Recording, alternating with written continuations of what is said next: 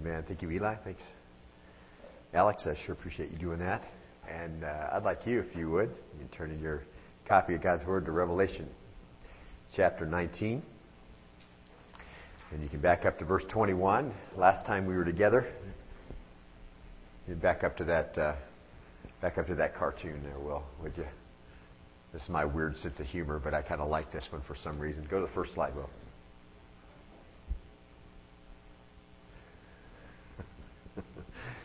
You get it? Never mind. All right. Last time we were together, we got a glimpse of the system of Babylon, the system of man, the city of Babylon, and we saw as we're approaching the end of this book, penned by John, that we are at the point of the total destruction of that system and of that city. That city, the capital of man's system. And in chapter 18, verse 21, what I'm going to do is just take a couple minutes and do a little bit of a review so that we're back up to speed where we are in our study. But chapter 18, verse 21, we see at the beginning there, verse 21, a strong angel takes up a stone like a great millstone and throws it into the sea, saying, "So will Babylon, the great city, be thrown down with violence and will not be found any longer." Of course, we are at the end of the judgments, and we have found that the world has been broken and continues to be broken more. And now we're getting to the point where this man system is going to be overthrown. We're at the end of the end times, right before the end of time and the beginning of the millennial kingdom. But I think it's important that the angel informs us that this destruction of Babylon is not just the slow destruction occurring over 7 years during the tribulation judgments, but that it's an instantaneous destruction. It's the speed and totality of that destruction, and not just that slow one that's occurring during the seals, trumpets, and bowls. And then the angel reminds John of what else will be gone. Verse 22. Remember, the city of Babylon, the man's system of Babylon, has always been around in every kingdom. We've always seen this. We can see this type of system, a false system, a system of man, a system of man-central types of thoughts, and this has always been around, but Babylon will be the epitome of that.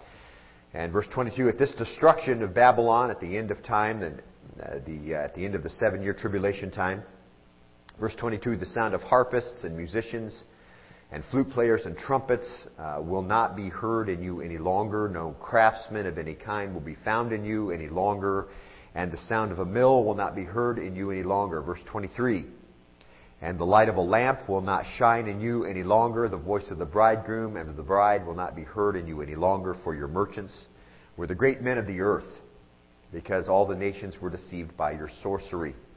Just in summary, there will not be any more music, no more craftsmen, no artwork, no production of foodstuffs, no power for anything, no natural resources available, no more marrying and giving in marriage. Many are gathered for a great battle there around Jerusalem, but the rest of the world is just trying to survive. The end of time is very near. This destruction of Babylon and man's system, the actual city and the system itself, is going to take all of the support systems that are left out from under men.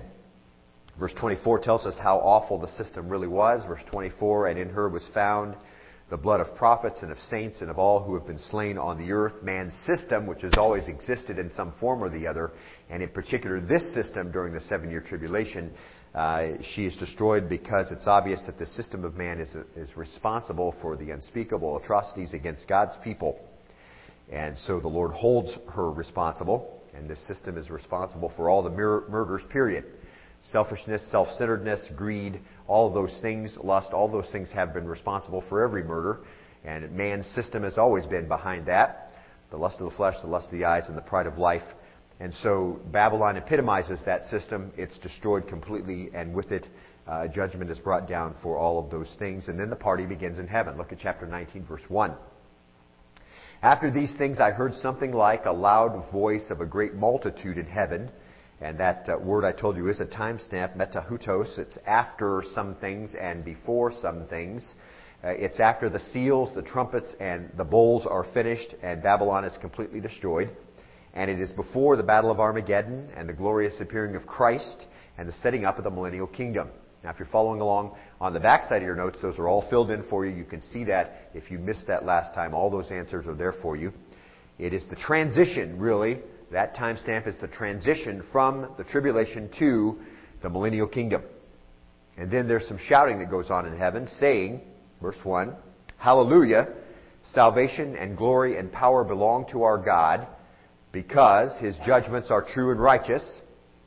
For He has judged the great harlot who is corrupting the earth with her immorality, and He has avenged the blood of His bond slaves on her. Now, we worship God by making clear who He is, what He's done, and what is happening here. There's this whole series of hallelujahs that are shouted to the Lord. Transliteration, we said, of 2 Hebrew words. And it just it focuses all the attention on the Lord and gives reasons why. And in the entire New Testament, the word's only used 4 times. All the times are right here. And so I think it's significant that we look and see why they're praising the Lord. Verse 3, a second time they said, Hallelujah, her smoke rises up forever and ever. There's going to be always a reminder in the eternal kingdom of the rebellion. And that's an indication of that right there at the end of verse 3. Verse 4, chapter 19, and the 24 elders, the 4 living creatures, fell down and worshipped God who sits on the throne, saying, Amen, and Hallelujah. And the 24 elders, we've said before, represent the church. They agree, and they say, so let it be done. In verse 5, and a voice came from the throne, saying, Give praise to our God, all you His bond slaves who fear Him, the small and the great. So who's there? Who's there in this assembly who are praising the Lord? Well, bond slaves. That is, of course, the definition, the most clearest definition of our relationship to Christ, a slave-master relationship. We talked about that maybe 3 or 4 weeks ago as we looked through the book of Romans. Our purest description of our relationship to Christ is a bond slave. John MacArthur came and spoke at Liberty about 2 weeks ago on a Friday convocation and spoke exactly about that translation of slave in the Scriptures, and how that is a description of who we are. Many times we leave that off as we talk about our identity or if we think about our identity, but that is our purest identity. Bond slaves are there. Someone who has no rights, someone who has submitted themselves to the will of someone else. That really defines who we are in our relationship to Christ. Those who fear Him, those are character traits of the truly born again. And no one else is there. Just those. Just those who fear Him, those who are bond slaves. So the others that just believe God exists, all the other marginal people who have not been impacted by His holiness, have come to church for one reason or another, have kind of connected themselves with religion, if you will.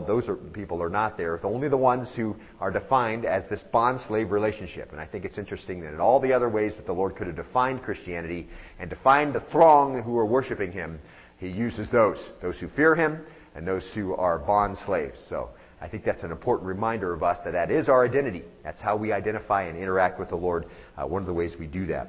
And then the sound swells up, and then I heard verse 6, it says, something like the voice of a great multitude, like the sound of many waters. And so it's a huge sound now, like the sound of mighty peals of thunder, saying, Hallelujah, for the Lord our God the Almighty reigns. And there's a collective finally, I think, after that, probably in that crowd. Finally, He reigns, like He always has deserved to reign. Verse 7, let us rejoice and be glad and give glory to Him, for the marriage of the Lamb has come, and His bride has made herself ready. And just 3 portions of that relationship. I just love this imagery. Jesus picked His bride long ago on the cross, promised Himself to her, and told her to be ready and to remain pure. And the church was presented to the groom at the rapture, and now the ceremony is taking place with the supper. And so just marvelous pictures of who you are and how wonderful that relationship you have with Christ, we have as believers. Verse 8, it was given to her to clothe herself in fine linen, bright and clean, for the fine linen is the righteous acts of the saints. And we mentioned last time, how do you want to you can make sure you're clothed wonderfully for the ceremony. What are your clothing for the ceremony? The righteous acts of the saints. Isn't that great? What a beautiful word picture that is. The clothing for this wonderful ceremony of all the ages, this most marvelous of ceremony, the clothing of those who attend really is the righteous acts of the saints. And so you want to be wonderfully clothed, be doing lots of those. Verse 9, then He said to me, write, blessed are those who are invited to the marriage supper of the Lamb. Now it's talking about some guests. Who are these people? Well, it's not the church, is it? Because the church is the bride. That's not one of the invited guests. So it's not the church. These are people who came to faith before the church. These are people who are tribulation martyrs. These are the folks who get invited to this ceremony. And then John mistakenly worships the angel, the last part of verse 9, and gets reproved for it in verse 10. And then the angel says, for the testimony of Jesus is the spirit of prophecy. Everything that was ever said about the kingdom of God, past and present, future, has always really been talking about the reality of whom? Jesus. That's right. It's the reality of Jesus is really the essence of everything that is prophecy. Everything about the kingdom, everything that told about the gospel, everything that told about God's wonderful relationship to man really is the testimony of Jesus himself. And this language here is just overwhelming. And as you read through this, I know that you can sense that it's so important, the things that are being said here, and so worthy then to just allow us to just worship him in your spirit. And that's kind of as I was reviewing my notes, just doing that to the Lord, just saying, you are so worthy of this. This is what we long for. When you come to redemption, when you come to faith, you begin to understand the price that was paid and how marvelous this whole relationship through salvation is to we as children. Then we long for this to take place. And so when we hear that it's going to for sure take place, and maybe in the not too distant future, it's just worthy of just worship of him. We're so excited about that. Everyone's getting ready for heaven. Everyone's receiving clothes to go into the kingdom. And it's going to be the consummation of the marriage. Heaven is all astir. And everybody's looking around excited. And we're going to see Jesus like we've longed to see him in his glorious appearing. And that's your first stop on your notes. In the glorious appearing of Christ. Go ahead and go to the next one, William, if you would. Revelation 19:11. Look there with me in your copy. And I saw heaven, and that's just a word for it, the exalted expanse above us. We've seen it before. The exalted expanse above us. I saw heaven open. It's made to open is actually the word. Made to open, and behold, a white horse, and he who sat on it is called Faithful and True, and in righteousness he judges and wages war. Let's stop right there. His name is Faithful. That's the word pistos. He is the person who is the one who is faithful, and he is the one who is faithful to discharge duties is really how that was used. The one who has always been faithful to discharge the duties that were given. And his other name is True. And that's opposite of what is fictitious. That is someone who is not counterfeit, and that's so appropriate that that's the name that's given as he appears, right? Because the world has been dominated over the last 7 years by everything counterfeit, right? By a counterfeit kingdom, by a counterfeit Christ, by a counterfeit prophet, everything counterfeit, and then here he comes, and he comes on his white horse, and he is called Faithful, and he is called True. And those are just amazing words and names to give to our Savior. Who is this? This is Christ, and we're going to see that in just a moment. He's actually named, and we understand that's who he is. But when he came the first time, remember, he came in a stable. He worked as a carpenter. He rode a donkey's colt into Jerusalem, and to fulfill all righteousness, he submitted to death. And there's a significant difference here, and it just as a footnote, because we've commented on this as we've gone through our study in Revelation, on the difference between the rapture verses, 1 Thessalonians 4 and John 14, and this verse in particular as it speaks about Christ's glorious return. There are significant differences there. And as we talk about judgment, we understand he's coming to judge. We see he's coming to wage war. That's exactly what he said is going to happen here in verse 1 or verse 11 of chapter 19.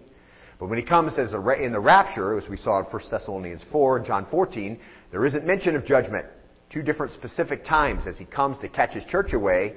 He doesn't touch the earth. He calls his servants up to be with him, calls the church away. But here, as we get into these verses and we see the glorious appearing of Christ, now we see the judgment connected with his coming. So we understand that the language is important, and it's talking about two specific different times. And when he comes this time, of course, no judgment then when he caught the church away. Now judgment. Then saints rose to meet him because he called and they came. The church was raptured. And now they come with him. So significant differences in the passages, and these are important cues for us to help us understand these things that we've understood about the rapture and about this glorious appearing. Now, he is on a white horse. He is faithful and true, just like he said he would return in power. And shock of shocks, he's going to judge and he's going to make war. No more meek and lowly Jesus. No more, God's love. He'd never divide right from wrong. Everything's going to be okay kind of, mamby-pamby looking at Jesus. that He's just, Jesus is love and that's all He ever is and all of that. You know what? God, He's coming. The end of God's long suffering has come. He's coming to judge and He's coming to make war. And Scripture talks a lot about this and tells us that this is on its way. Psalm 7 verse 9. Will, if you'd put that up, I think as soon as we've got that copy down, I think we do. Psalm 7 verse 9. Oh, let the evil of the wicked come to an end, but establish the righteous. That's always the call of the righteous, isn't it? Let the evil of the wicked come to an end. In my weekly time when I spend in prayer, depending on what's going on in our government, I'm always praying for that. I'm praying that the Lord will allow us to escape out from under the wicked who make wickedness into law, and constantly asking the Lord for judgment on those who devise wicked laws and then pass them down so many are led to destruction, that He'll bring His own judgment on their heads. And that's what we pray for. It's appropriate because that's how the Scriptures teach us to think. We want the wicked, the works of the wicked to come to an end. But establish righteousness, it says. For the righteous God tries the hearts and the minds. Verse 10, my shield is with God, who saves the upright in heart. God is a righteous judge and a God who has indignation. How often? Every day. He has indignation every day. If a man does not repent, he'll sharpen his sword. He's bent his bow and made it ready. Verse 13, he has also prepared for himself deadly weapons. He makes his arrows fiery shafts. Behold, he, that's men, travail with wickedness, and he conceives mischief and brings forth falsehood. Verse 15, he's dug a pit and hollowed it out and has fallen into the hole which he's made. Speaking of men now. His mischief will return upon his own head, and his violence will descend upon his own pate. And that's my prayer. I'm sure that as yours is as well. That's what we want to see. We're just tired of wickedness ruling. We're tired of people being led astray. On Friday, and just as a side note, our House voted to defund Planned Parenthood. I sent out a little thing on Facebook where you could connect to that. I was so thrilled with that. I was glad that we had some people in our government who understood how awful that has been all this time. And it took this long for somebody to say, why are we funding this? 375,000 abortions funded each year. Aren't you tired of that? I'm tired of that. I'm tired of people making laws that say that's okay. And so it's okay to have a little righteous indignation, as long as it's righteous and it's not focused on yourself, okay? But this is what's going to happen. Christ is coming in His glorious appearing, and He's going to judge and He's going to make war. And that's okay. It's on the one hand, we're glad the Lord's vindicated. On the other hand, we're consumed with sorrow because it means the death of people. People for whom the ransom was paid, who would not accept, right? Now, look at verse 12, Revelation chapter 19. His eyes are a flame of fire. Let's back up verse 11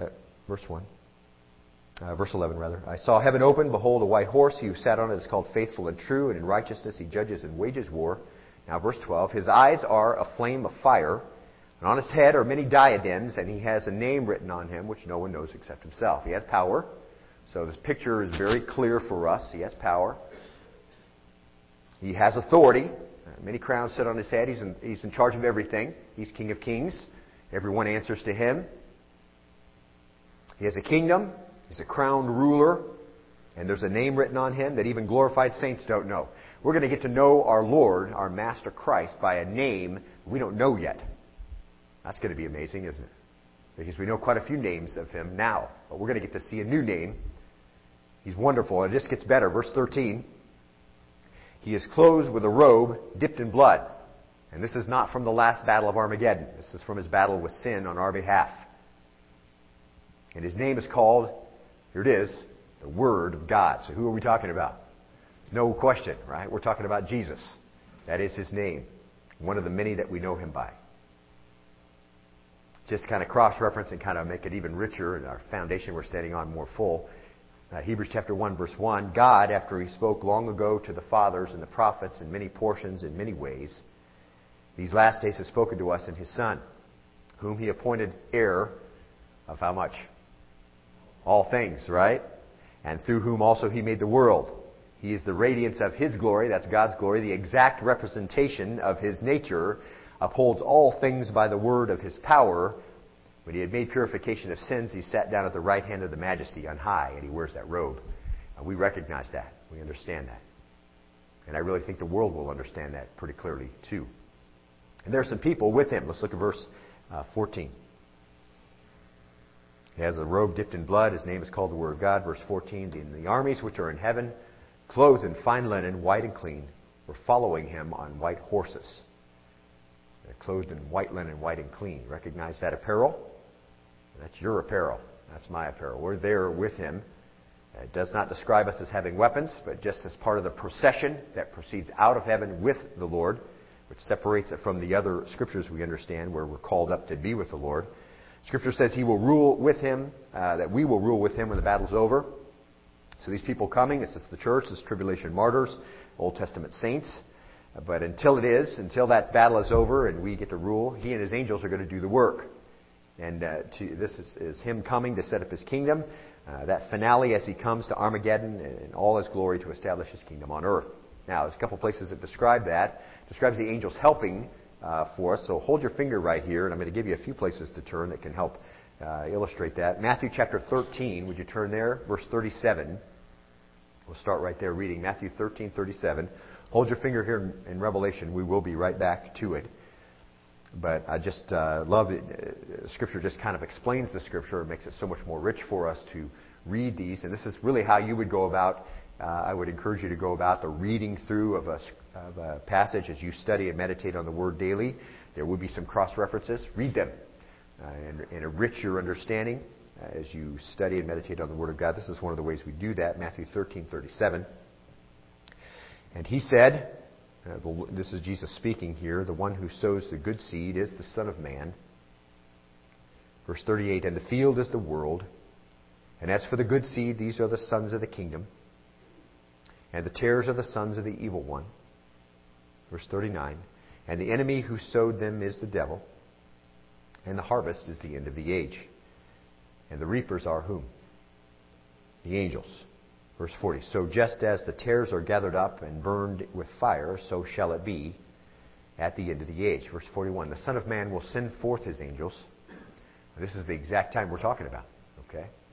So as Jesus is teaching, he's teaching them a parable, of course, sort of wheat and tares, but he then explains and moves into an end of the age teaching. And of course, as we understand the book of Revelation, we look back now on Matthew, we can see that there are wonderful similarities here. The Son of Man will send forth his angels, and they will gather out of his kingdom all stumbling blocks and those who commit lawlessness, verse 42, and will throw them into the furnace of fire.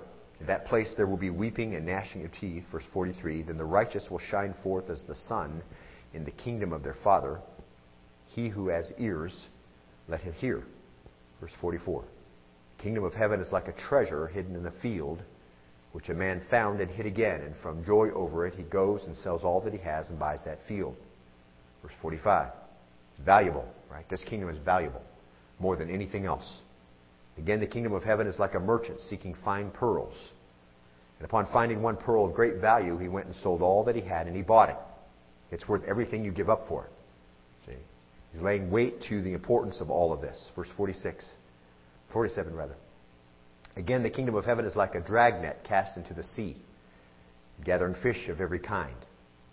And when it was filled, they drew it up on the beach, and they sat down and gathered the good fish into containers, but the bad they threw away.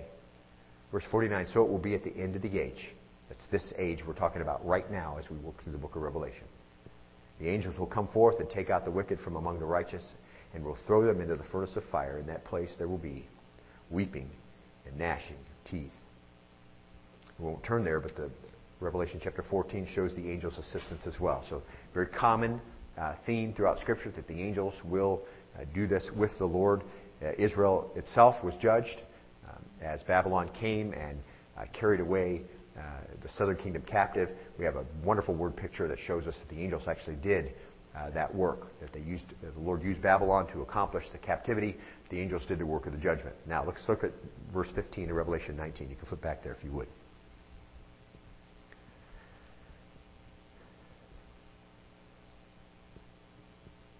Verse 14 says, and his armies which are in heaven, clothed with fine linen, white and clean, were following him on white horses. From his mouth, this is Jesus now again, speaking of him, comes a sharp sword, so that with it he may strike down the nations, and he will rule them with a rod of iron, and he treads the winepress of the fierce wrath of God Almighty. Verse 16, on his robe and on his thigh he has a name written, King of Kings and Lord of Lords. He's going to judge and slay men with his word. It'll have power to take physical life. And I really think as you see this word picture as it's described for you here, the scene at the end of the age as the Lord comes forth, the word now proclaims that people are dead in their sins, right? We understand that to be true, that they are already dead. But I really think that as he comes, that Christ's own word will slay the wicked. What actually has been his spoken word in the word that we read before us will actually be what occurs as he comes. It proclaims people are dead in their sin or alive unto Christ, and that will be the reality of the folks who are there at his glorious appearing. And it appears that his words will actually literally accomplish the slaying. So he has a sharp sword that comes out of his mouth. That is his word. We understand what his word says, and that is what slays those who are wicked. He has come to carry out the wrath of God on sin. Time of God's forbearance, his patience, his kindness are over, and the horror of Armageddon is recorded for us here again in verses 17 and following. The battle is joined, and an angel makes an announcement. I'll look at verse 17. Then I saw an angel standing in the sun, and he cried out with a loud voice. Now he's not standing, it's once again a word picture, we've seen it before, right? He's standing at the zenith, so a place where the noonday sun would be, that's where the angel's standing. He's got everybody's attention. He's going to make an announcement, saying to all the birds which fly in mid-heaven, come, assemble for the great supper of God. It's a little gruesome, isn't it? Because we know what he's talking about. Verse 18, so that you may eat the flesh of kings and the flesh of commanders and the flesh of mighty men and the flesh of horses and of those who sit on them and the flesh of all men. So not just the mighty, not just the noble, not just the warriors who are there, but all the wicked, both freemen and slaves, small and great. Those who accomplish something in life, those who haven't accomplished much. The only thing that separates them here into this category is that they have not received salvation. So they are those who are classified as the wicked, and the angel says, come, you're going to dine. He proclaims that God will be victorious, and he says that even before the battle's even joined, that God's going to be victorious. Because I think even though the Antichrist, the false prophet, the kings of the earth think it's going to be a battle, they're assembling for the battle. And other than the fighting that's going to be going on temporarily in Jerusalem right before Jesus comes, it's not really a battle. They really won't be able to resist Jesus. It's just overwhelming victory before they even begin to fight. And as hard as this is to say and hear, really this is really the carrying out of the death sentence on all of those who oppose God and his Christ. That's really what's going on. There's no real battle that's going to go on as if there was some other outcome besides Christ being victorious. Scripture really indicates that this is just overwhelming. The angel announces before it's even joined. Jesus is on his way. He's got the host of heaven with him, including you and I. If you're redeemed, you'll be there. And he says that the battle it won't even be a battle. This is really just come and dine. The battle's already over. It's the carrying out of a death sentence on all those who oppose God and his Christ. And it's going to include, verse 18 says, all men, free men, slaves, small and great. Everybody who has opposed themselves to God and his Christ. Now, once again, we can cross-reference a little bit, just kind of firm up our foundation that we stand on, that we're talking about the same thing. Is this consistent in Scripture? Ezekiel chapter 39, verse 17. We can put that up on the screen. I have a few there in a row.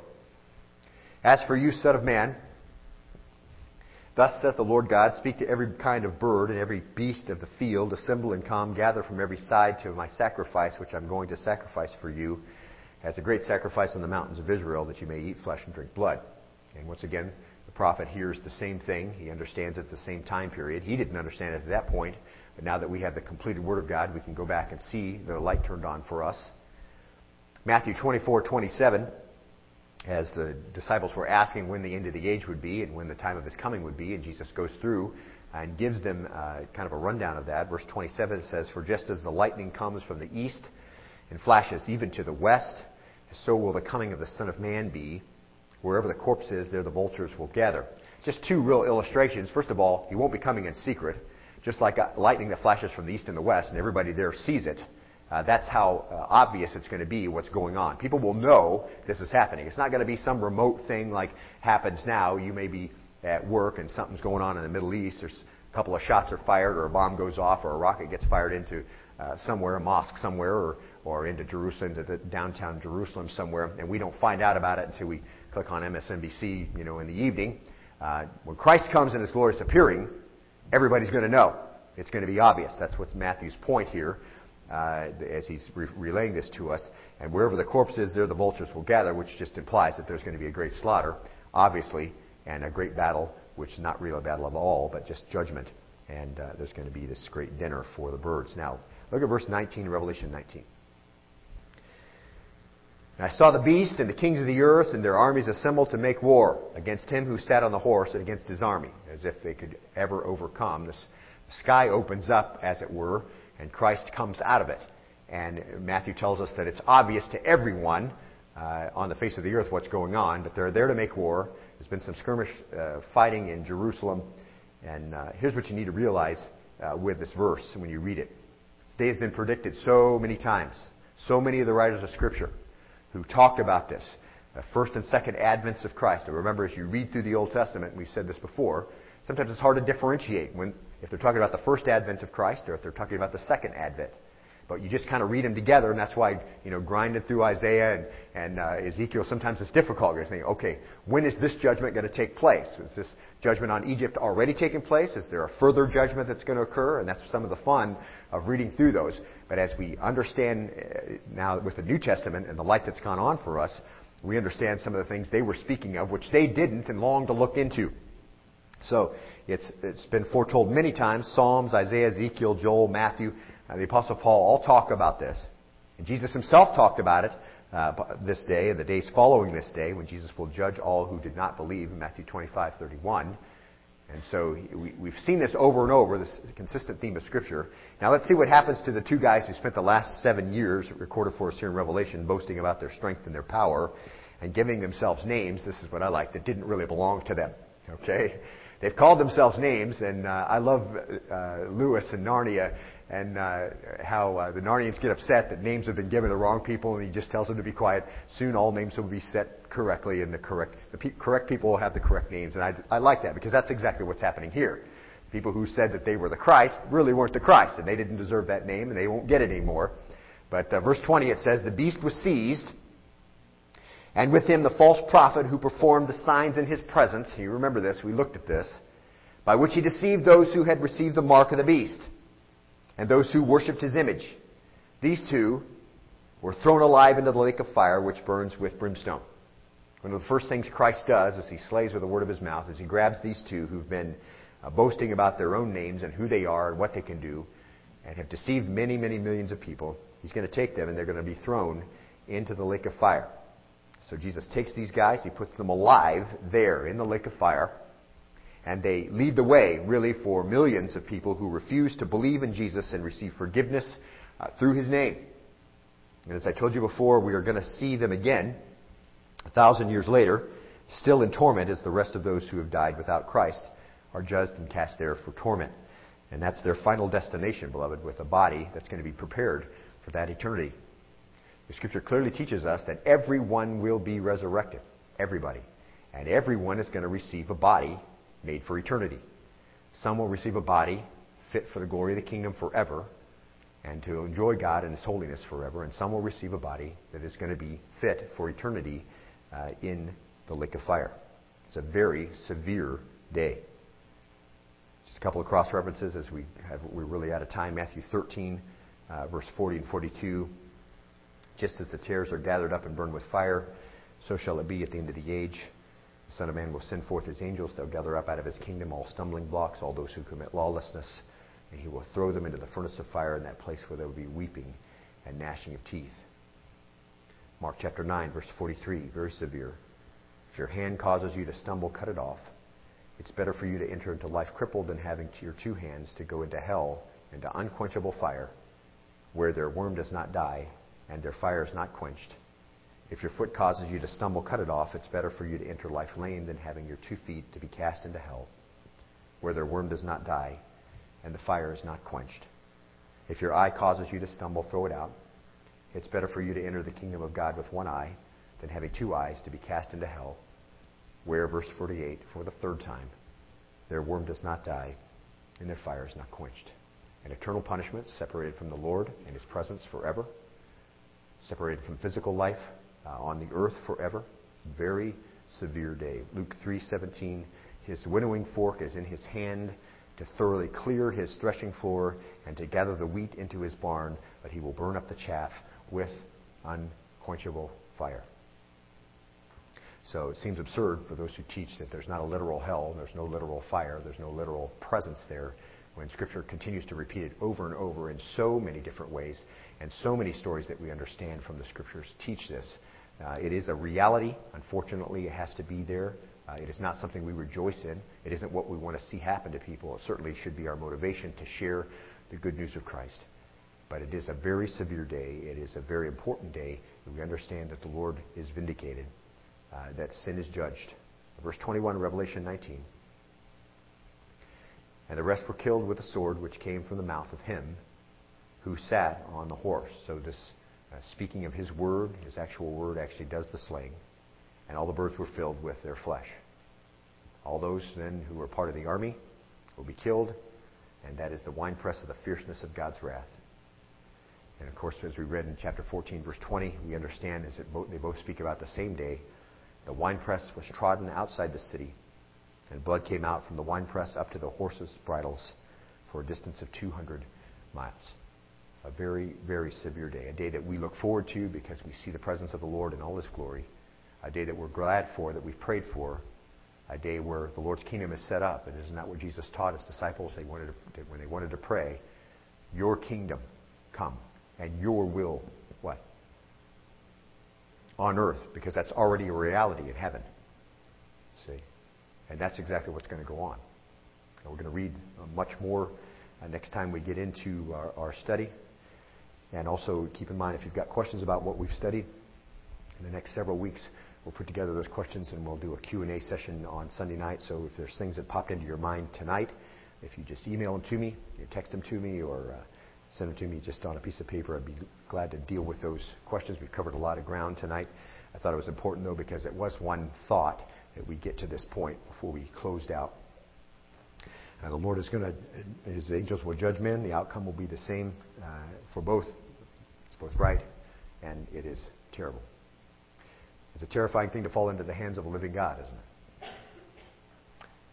it? It is, if you haven't received the forgiveness of sin that comes through His Son. Really, Hebrews 10, I just jotted this down right before I came in. Verse 26 through 31, that's what I just quoted to you, verse 31. Verse 26 says, if we go on sinning willfully after receiving the knowledge of the truth, there is no longer remains a sacrifice for sin. And as we think about the context of Hebrews, those who have understood the knowledge of truth but haven't received that, haven't confessed their sin, haven't repented, but stand in that place where they understand the good news, they understand what's been presented, they have knowledge, but knowledge that hasn't produced saving faith because they haven't submitted. Verse 27, there's nothing left but terrifying expectation of judgment and the fury of fire which will consume the adversaries. Verse 28, anyone who has set aside the law of Moses dies without mercy on the testimony of 2 or 3 witnesses. How much severer punishment do you think he will deserve who has trampled underfoot the Son of God and has regarded as unclean the blood of the covenant by which he was sanctified and has insulted the Spirit of grace? For we know him who said, vengeance is mine, I will repay. And again, the Lord will judge His people. And then verse 31, it is a terrifying thing to fall into the hands of the living God. But as we looked at this morning, if you're redeemed, you are not in the flesh, but you are in the Spirit. And so the glories of heaven await you, beloved, and death is a transitionary time of promotion.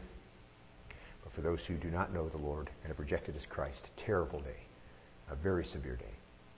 And the Scripture tells us plainly exactly what's going to come, so that there's no question about the outcome. Let's bow in a word of prayer and be dismissed. Lord, we thank You today for the marvel of Your word. We thank You for just being reminded of how worthy You are of praise and glory, of the names that were given Your Son, faithful and true as He comes. We look forward to the day when He is in authority, when He rules, when He's set things right, when He's caused all the wrong to cease. Those who've committed tremendous error and wickedness, who've rejected the saving knowledge of Your Son and have made wickedness into law and have created so much sorrow and suffering, have led many to the slaughter, You will avenge. You'll take care of all that. It is sweet and bitter both, Lord. We know that your own prophets have said that. We understand it so clearly tonight. It's sweet on the one hand, where we recognize your authority and we so long to see Christ ruling and crowned and recognized as who he really is. We're so overwhelmed, though, with grief that it's a very severe day. So, Lord, help us to do what we can do. Be faithful witnesses of your good news. Help us not to be those types of servants, those slaves who fall asleep and sit around idly doing nothing. Help us to be about your kingdom and your will. Help us to be modeling obedience in our own lives. Help us to be a clear testimony through our voices of what you've done for us. For all your rich blessing on us, we give you thanks. And we pray this all in the name of your Son, Jesus, and all God's people said. Amen.